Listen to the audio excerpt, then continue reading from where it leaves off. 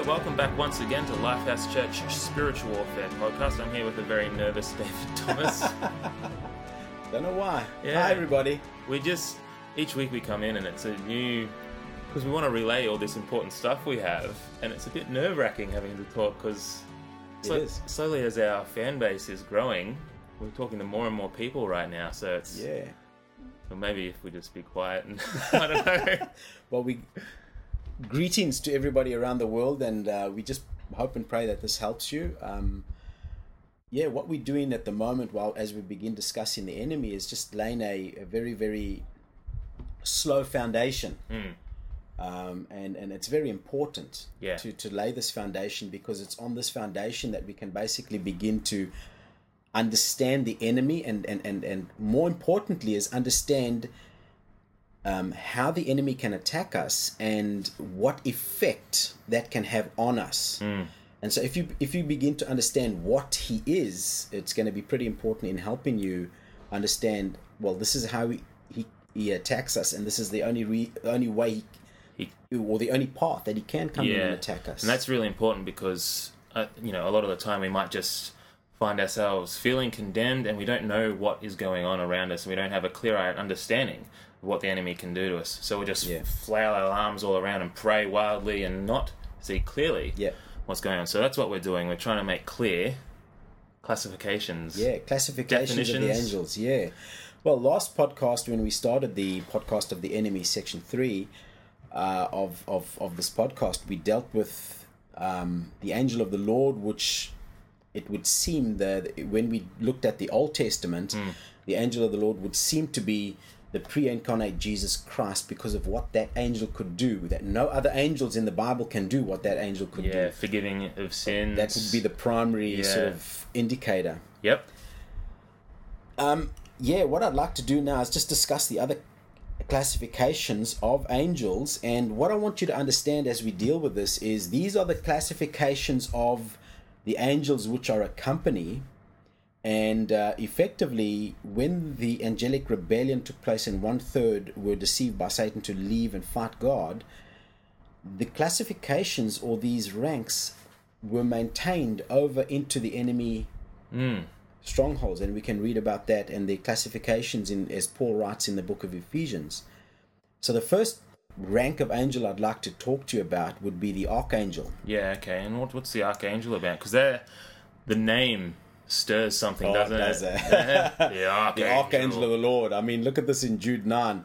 But even the archangel Michael, he was disputing, having an incredible book, Jude. It was nearly left out of the Bible because because it's the only book that mentions a book that's not mentioned in the Bible, not in the Bible. Yes. Yep, so it's pretty. But there's an incredible amount of stuff on end times and angels in this book, and it's one chapter. So anyway, it says the archangel Michael, when he was disputing with the devil about the body of Moses, did not care to bring a slanderous accusation against him, but said, "The Lord rebuke you." So there is a ranking system, and there is a recognition of this ranking system even amongst the archangels, and even though they are on opposite sides, of the war.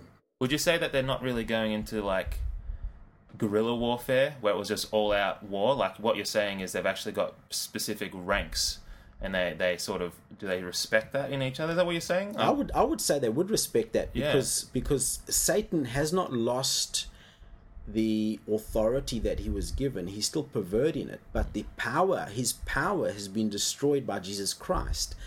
But he still carries that authority. He still carries that rank. Because we will read when we go next week, if we've got time to finish everything this week, we'll read next week or the week after, or podcast after, how he is the number one angel. He was the number one angel. He's the number one archangel. He was the most beautiful, right? It's incredible what he was. Which we just want to read another passage here, Revelation 12:7. Yep. And war broke out in heaven. Michael and his angels fought with the dragon, and the dragon and his angels fought. So one of the names you'll learn about the devil is he's called the dragon. Wow. And so this talks about a future angelic war. It's probably the completion of that angelic war that began, I believe, in whenever the angels were created, between the creation of the angels and the creation of mankind and the universe. That'll be the completion of it, I think. Wow. That happens at the end times. I think that happens during the tribulation period. It's so insane to think about that this stuff is in the Bible and it's literal and it's going to happen. Yeah. Michael and his angels fought with the dragon. Because to me, I've grown up with, a lot of fantasy stuff and a lot of stuff like that. And he just put it aside as stuff that's just from mythological tales. It's irrelevant to actual real life. But what we see there, geez. Well, I want to tell you something now. I love reading mythology. I love reading about the ancient cultures and their gods and stuff like that. And I want to say now that if you study the angels and you study this from a biblical perspective, and then you go in and you start reading about, say, the Greek gods that Paul confronted, or the Babylonian gods, all the different kinds of things, and we will talk about tracing root spirits later on, way down in the podcasts. You will actually see that there is a correlation between these stories to the actual events that biblically took place. Yeah, really. It's unbelievable. Yeah. It's really fascinating. I mean, another scripture where Paul writes in Thessalonians about the end times, 1 Thessalonians 4:16, he says, listen to the majesty of this. Yeah. For the Lord himself will descend from heaven with a shout, with the voice of an archangel, and with a trumpet of God, and the dead in Christ will rise first. Yeah. Wow. If you guys can't see David, but he's got his fist. His fist is pumping as he every syllable. It's majestic. It's really majestic. It is. So for archangels, you've got two names. You've got two names of the archangels. I'll give you Lucifer's one later on. But you've got Michael. Now Michael seems to be the guardian of the nation of Israel. He seems to be, he's an archangel, but he's also the guardian of the nation of Israel. And have a read of that one there in Daniel 12:1. At that time, Michael shall stand up, the great prince who stands watch over the sons of your people. And there shall be a time of trouble, such as never was since there was a nation. Did I read that properly? Yep. Such as never was since there was a nation, even to that time. And at that time your people shall be delivered, every one who is found written in the book. What you will also find is that there is a tremendous talking about angels linked to end times. So every major God event into history, every time God intervened in human history, there is a rise in both the elect angels and the demonic angels. There's a rise in activity of that angelic war. Really? Yeah, that's interesting. So like when of course Jesus was incarnate upon the earth. When he was born. When he was born. What happened? Bang, angelics. Yeah. Oh, this visitation, this one visiting. Yeah. Gabriel seems to be there all the time. Talking about Gabriel, I'm not sure whether he's an archangel or not, but he is he's a high-ranking angel, and it would seem that he's a messenger angel. So the most important messages get given to Gabriel to bring through. I mean, Luke 1:19, and the angel answered and said to him, I am Gabriel, who stands in the presence of God and was sent to speak to you and bring you these glad tidings. I mean, can you imagine Gabriel suddenly appears next to you? Here is an angel that stands in God's presence, just waiting for that one message to get given. I can't imagine that, hey. Now, this is incredible. This is incredible. A prayer of one man activated God sending Gabriel, and a spiritual war in the heavenlies ensued.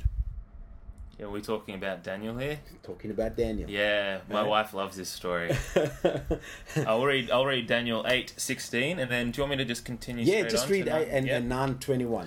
And I heard a man's voice between the banks of the Ulai, who called and said, Gabriel, make this man understand the vision. And then we go on to 9:21. Yes, while I was speaking in prayer, the man Gabriel, whom I had seen in the vision at the beginning, being caused to fly swiftly, reached me about the time of the evening offering. Yeah, I love that. That's cool, eh? Just before we go and talk about the angels of nations, there seems to be a group of elect angels. Now, I personally think that these elect angels are the angels that stood true to God and maintained their positions. Now, I want to emphasize that word because it's going to come up when we talk about demonic angels. These angels maintained their positions with God as God had placed them, and and they were true to God at that period of time. So these are the elect angels. 1 Timothy 5:21.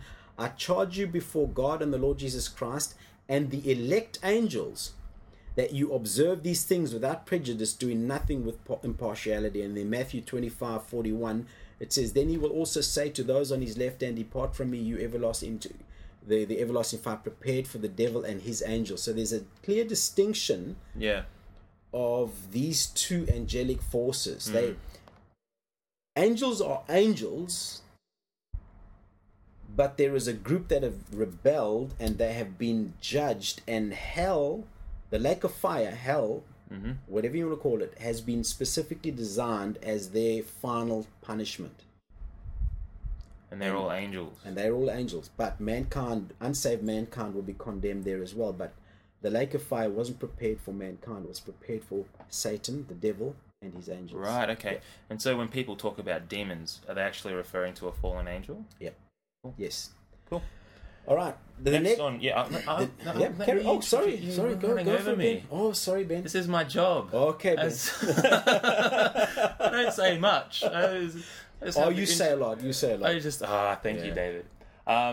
Introducing Angels of Nations. Angels of Nations. And now you can go on for 10 minutes. No, seriously. Right. Angels of Nations we're going to look at now. All right, Daniel 10:13. Now, we spoke about Daniel a few minutes ago, and Daniel begins to pray. The interesting thing about Daniel is when he begins to pray a prophetic word given to the nation of Israel. And he starts to pray this and really get before God and pray God's will and go before God and say, Lord, this is what you've said about us, that you need to start fulfilling that. Really? And this seems to activate God into action, and it shows you the relationship between a man of God and God, and the interaction where the authority of the church. I know I'm digressing. Binding and loosing, whatever you bind on earth is bound in heaven, etc., etc. There's a powerful relationship going on here, and what happens is God releases Gabriel with a message to Daniel that things are now in motion. Because Daniel began to pray God's will. And I mean, that is so significant to think about the power of prayer. Because so often we throw prayers at God without actually investing in it. And to think of that, like the weight of the power. Can I add something to what you've just said there? Of course. In terms of the power of prayer, just remember the power of prayer activated a spiritual war in the heavenlies. Be careful what you pray. When you start to pray and you come under all opposition, don't stop praying because you're finding yourself under opposition. You're finding yourself besieged. Don't stop praying. You might have activated a war for a specific issue in your life, in your family's life, in your community. You gotta keep pushing on. You keep pushing on. We in a church, we've activated a season of prayer and fasting for a specific community, that God will release treasure, the treasure of souls within that community. We want to go in and lead people to salvation, disciple people. What do you think that's going to activate? It's going to activate a spiritual war, just like here in Daniel. Daniel 10:13. But the prince of the kingdom of Persia withstood me 21 days, and behold, Michael, one of the chief princes, came to help me, for I had been left alone there. With the kings of Persia. So here.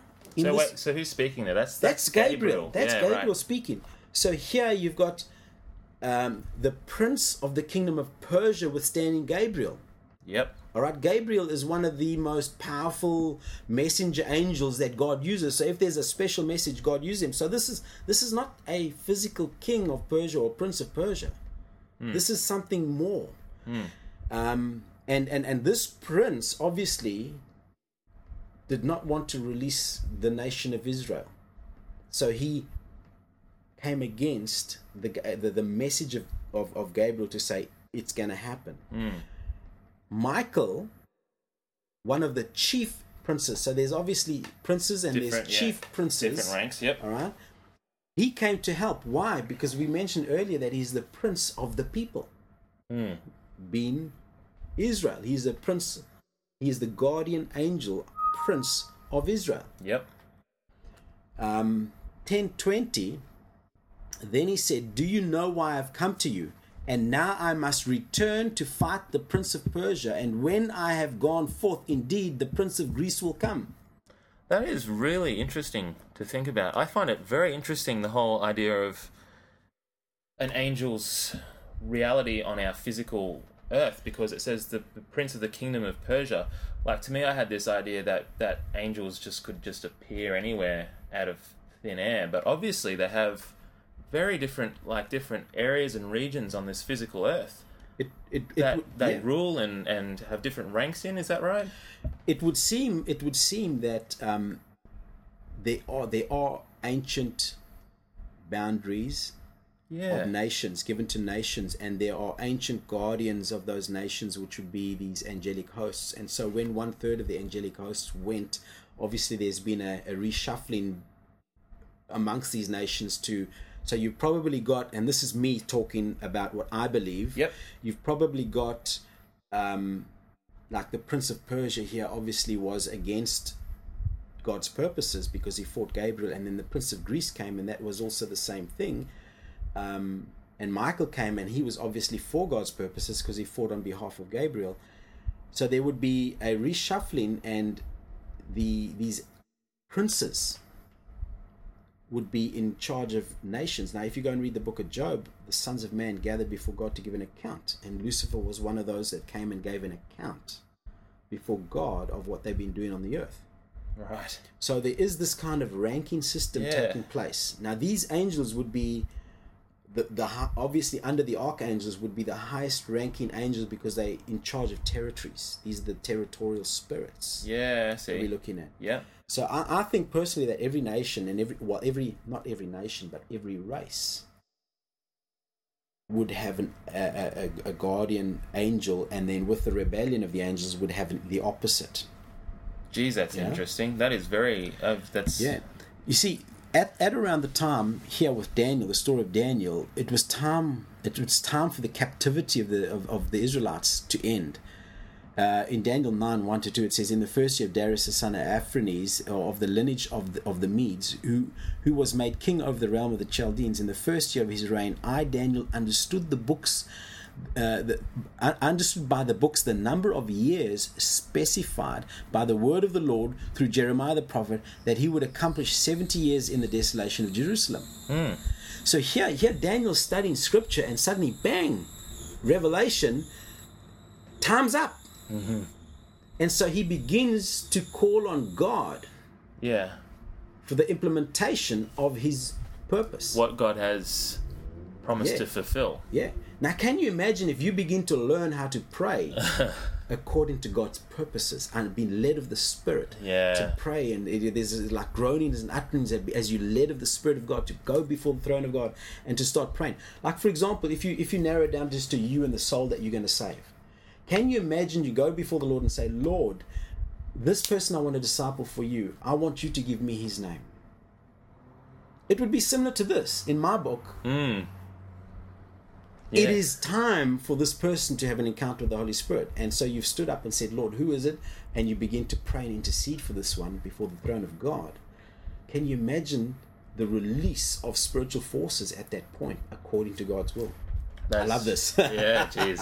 You do love this. I love this. It's very interesting to hear because I don't think this gets talked about much in regular church. Like, do you know what I mean? Yeah. And you just kind of get a concept, and you're just like angels, and you see them floating around on Valentine's Day cards, and you don't understand that they're these mighty warriors. These mighty warriors. I mean, after 3 weeks of this revelation, angels started to appear.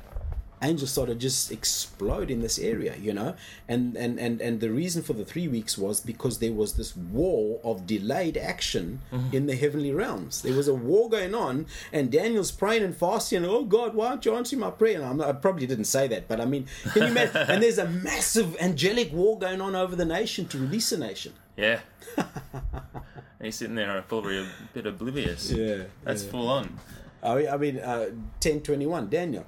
I'll tell you that But I will tell you what is noted in the scripture of truth. No one upholds me against these except Michael, your prince. I mean, even the Greek prince wasn't helping. And then in 10:20 it says, do you know why I've come? Daniel says, Gabriel says to him, do you know why I've come? Do you know why I've come? And now I must return. There's another war going to go take place. Wow. I just love this stuff. It's so significant to think about that is the world of the ancient times, like as we read it in the Old Testament, is not irrelevant to the world we live in now.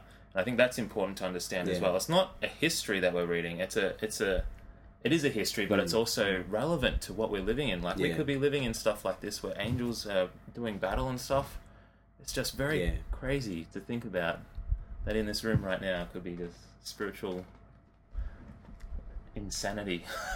Well, I wouldn't call it insanity. I'd call it, our angels giving the enemy a couple of good knocks on the head. Actually, there was this illustration that I can't remember who gave me this illustration, but he said that as we're sitting there and we get hit, like you were talking about before, as we pray into a situation, we sort of give up when we get opposed. He said that there's probably angels all standing around you, and there's just this little weak enemy sitting there, and they're just wanting you to pray against him. I can take him down, but because we get afraid, we don't pray that prayer. I love this stuff too. It's very good.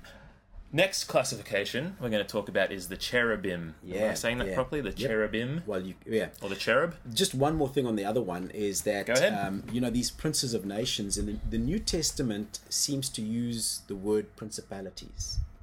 And you can read that in Ephesians, but we'll come back to that later. I've heard a lot of that word. Yeah. Well, the cherubim... They're the Valentine's Day cards, right? right? Little fat babies with angels flying around, the little naked bums showing and shooting love arrows at your Valentine. Yeah, right. Well, that's what they are, right? Yeah, right. Biblically. What do they look like biblically? The cherubim, or cherub is the title, and the plural for them is cherubs or cherubim. Mm-hmm. Okay.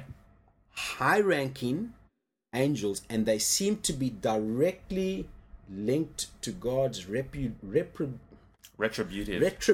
force on the earth. Okay, so whenever God begins to implement judgment, right, warring angels, they're not Valentine's fighting.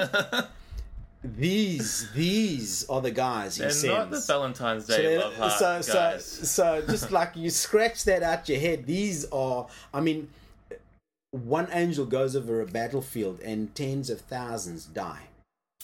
Is this Genesis 3:24? We see the first picture of these appear, and it says, and he drove out the man. This is talking about being driven out of the Garden of Eden. Yep.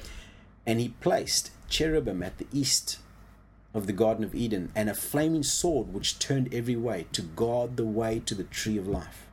So when God leveled his judgment, his decree, man's banished, he used the cherub. He released a cherub to go and look after. Very interesting. God.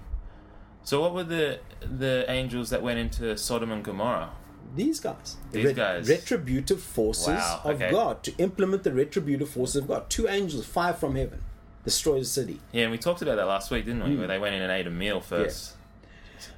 So another aspect that these angels are linked with. Now, it's very important that you if you really follow in this podcast, write these titles down, who they are and what they are. And so, for example, if I'm saying, okay, this is the retributive force of God, if a cherub chose to lose its position or chose to rebel against God, he maintains that rank and status and authority to operate, but it's turned completely opposite to God. And so you're looking at different types of warrior, and we'll deal with where they function and how they function and their effectiveness, but these are fighting beings, powerful fighting beings. Another purpose that the cherub are connected with relating to God. Now, the cherub serve God as he deals with mankind, and it is concerning redemptive purposes of mankind. So when he's judging man, he'll send a cherub. When he's bringing a redemptive purpose to mankind, he will send a cherub. It's very interesting. Exodus 25:22, and there I will meet with you, and I will speak with you from above the mercy seat, and from between the two cherubs which are on the ark of the testimony, about everything which I have given you in commandment to the children of Israel. So the ark of Israel, when God told them to construct the ark, the top of the ark was modeled with the mercy seat, and then two images of cherubs between them. So we could extrapolate from that and say that as God came, he would be between cherubs. You know, and they would sit there and be part of that redemptive flow, because the mercy seat was where blood was brought to cover over sin. Wow. You know, so the two areas, retributive and redemptive. Now, the angel that moved over to the enemy side, complete opposite. All right, so he will come and fight against the church to hinder its purposes, and he will fight against the redemptive purposes of God for mankind. So you can pick up a scripture in 1 or 2 Corinthians 4:4, where the God of this world has blinded the minds of men. What angel was that? What ranking of angel was that? Well, it wasn't an angel of a nation. Yep. It was a cherub turned bad. That's my belief. Wow, okay. That's my belief. And so he's hindering the redemptive purpose. So he's working to the opposite of that. Okay. So whatever his call was, whatever his position was, he is now corrupted, and he is corrupting that. So if he was related, and we're going to deal with another rank now. So if he was related to God's retributive forces, he will be against God's purposes and hinder that. Redemptive purposes, he will be against God leading people to salvation. So by that, what you're saying is, say Gabriel, say an angel of similar rank in the it got opposed and flipped around, and all of Gabriel's positive traits got turned into the negative. Would that mean that would be like a messenger for, like, is that? Yeah, let me just correct. With Gabriel, Gabriel seems to be a one-off position. It's just a one-off position. So what you're going to do now is and this is what we'll do later on in the podcast when we start looking at the enemy, is, say for example, the religious spirit. Yes. Okay, so religious spirit would obviously be an angel that's been flipped, that is dealing with the redemptive purposes of God. So an angel that went out to lead, to protect, to look after, so that people can begin to hear the message of God, begin to come to Jesus for salvation, accept Christ, and help that person, he will work the opposite. And so he will come in and sow seeds of deception. He will sow seeds of false religion, cults, etc., and manifest in that way. That's the opposite that you're looking at. I see. And, okay, last one. The seraph. The seraph, yeah. Can you read that passage? Yes. I tell you, this is waiting. Yeah, this is one of them. I wish we could have music to this page. Yeah. Every time someone opens the Bible to Isaiah chapter 6, there should be music. You can hum if you like. I'm a bad hummer. Okay. I'm musically. I'm I know out how of you tune. are Yeah, I musically. know. It's okay. We'll deal with that. Do you want me to put on like a deep voice? I'll be, new you. All right. Let's. Okay. It's majestic. In the year that King Uzziah died, I saw the Lord seated on a throne, high and exalted. Can you imagine that?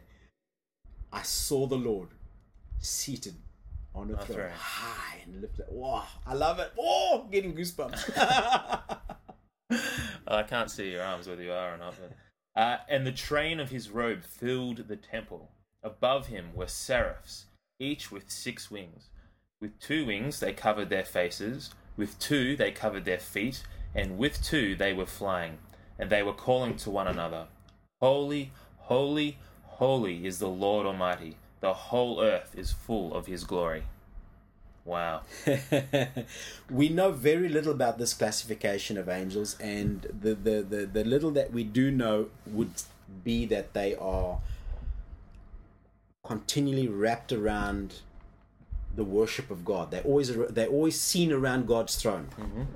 So if any of these angels had actually moved away from God, I would reckon personally you'd looking at angels that are promoting worship for themselves. Yeah, right. Possibly. Yep. I'm just extrapolating this out. We'll deal with it a lot later on down the road there. I know. But these angels, little is known about them. But whenever you see them or you read it, well, not see them. Whenever you read about them, these are the angels that seem to be around God's throne, and they worship Him 24/7. You read about that in Revelation. They worship. Yeah, I was going to say 24/7. that. Revelation.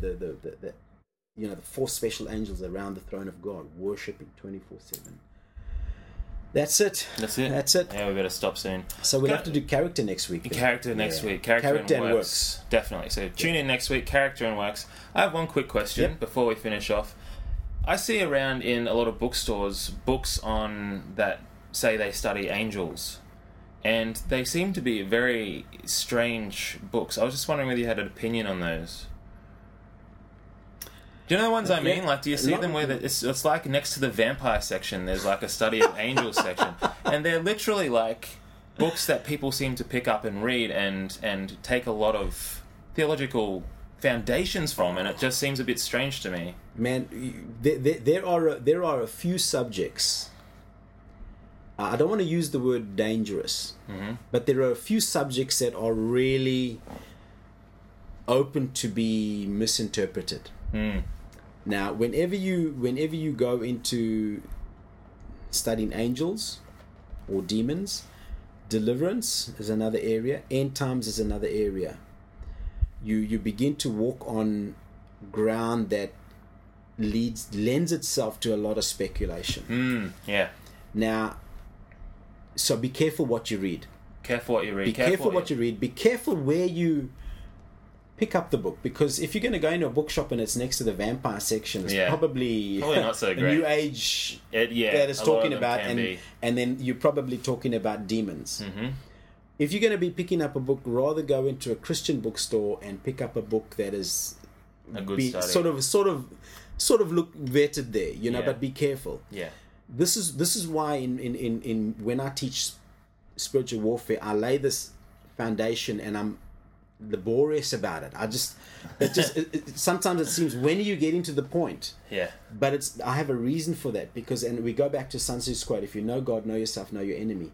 And part of knowing your enemy is to begin to understand what he is, what his strengths are, what his weaknesses are. And so we go to the scriptures. And sometimes even the scriptures are not really concrete. No, I wouldn't say concrete, but explanatory. Yeah. Here in Isaiah 6, the seraphs worshipped. Yeah. That's it. Yeah. Okay, good. And then you've got so many sermons out there about what they do with their wings. They cover their face, this is worship. Flu, this is ministry. Yeah. Be careful. I get you. Cool. Good advice. Thanks very much for listening, guys. And I actually want to just thank you guys for all the feedback we've been getting. It's been really positive to us, and we just love to hear from you guys. So if you have any questions or comments for us, go to www.life-house.net, and there's a million ways to get in contact with us there. So thanks very much, and we'll see you next week. Have a great week, guys. See ya.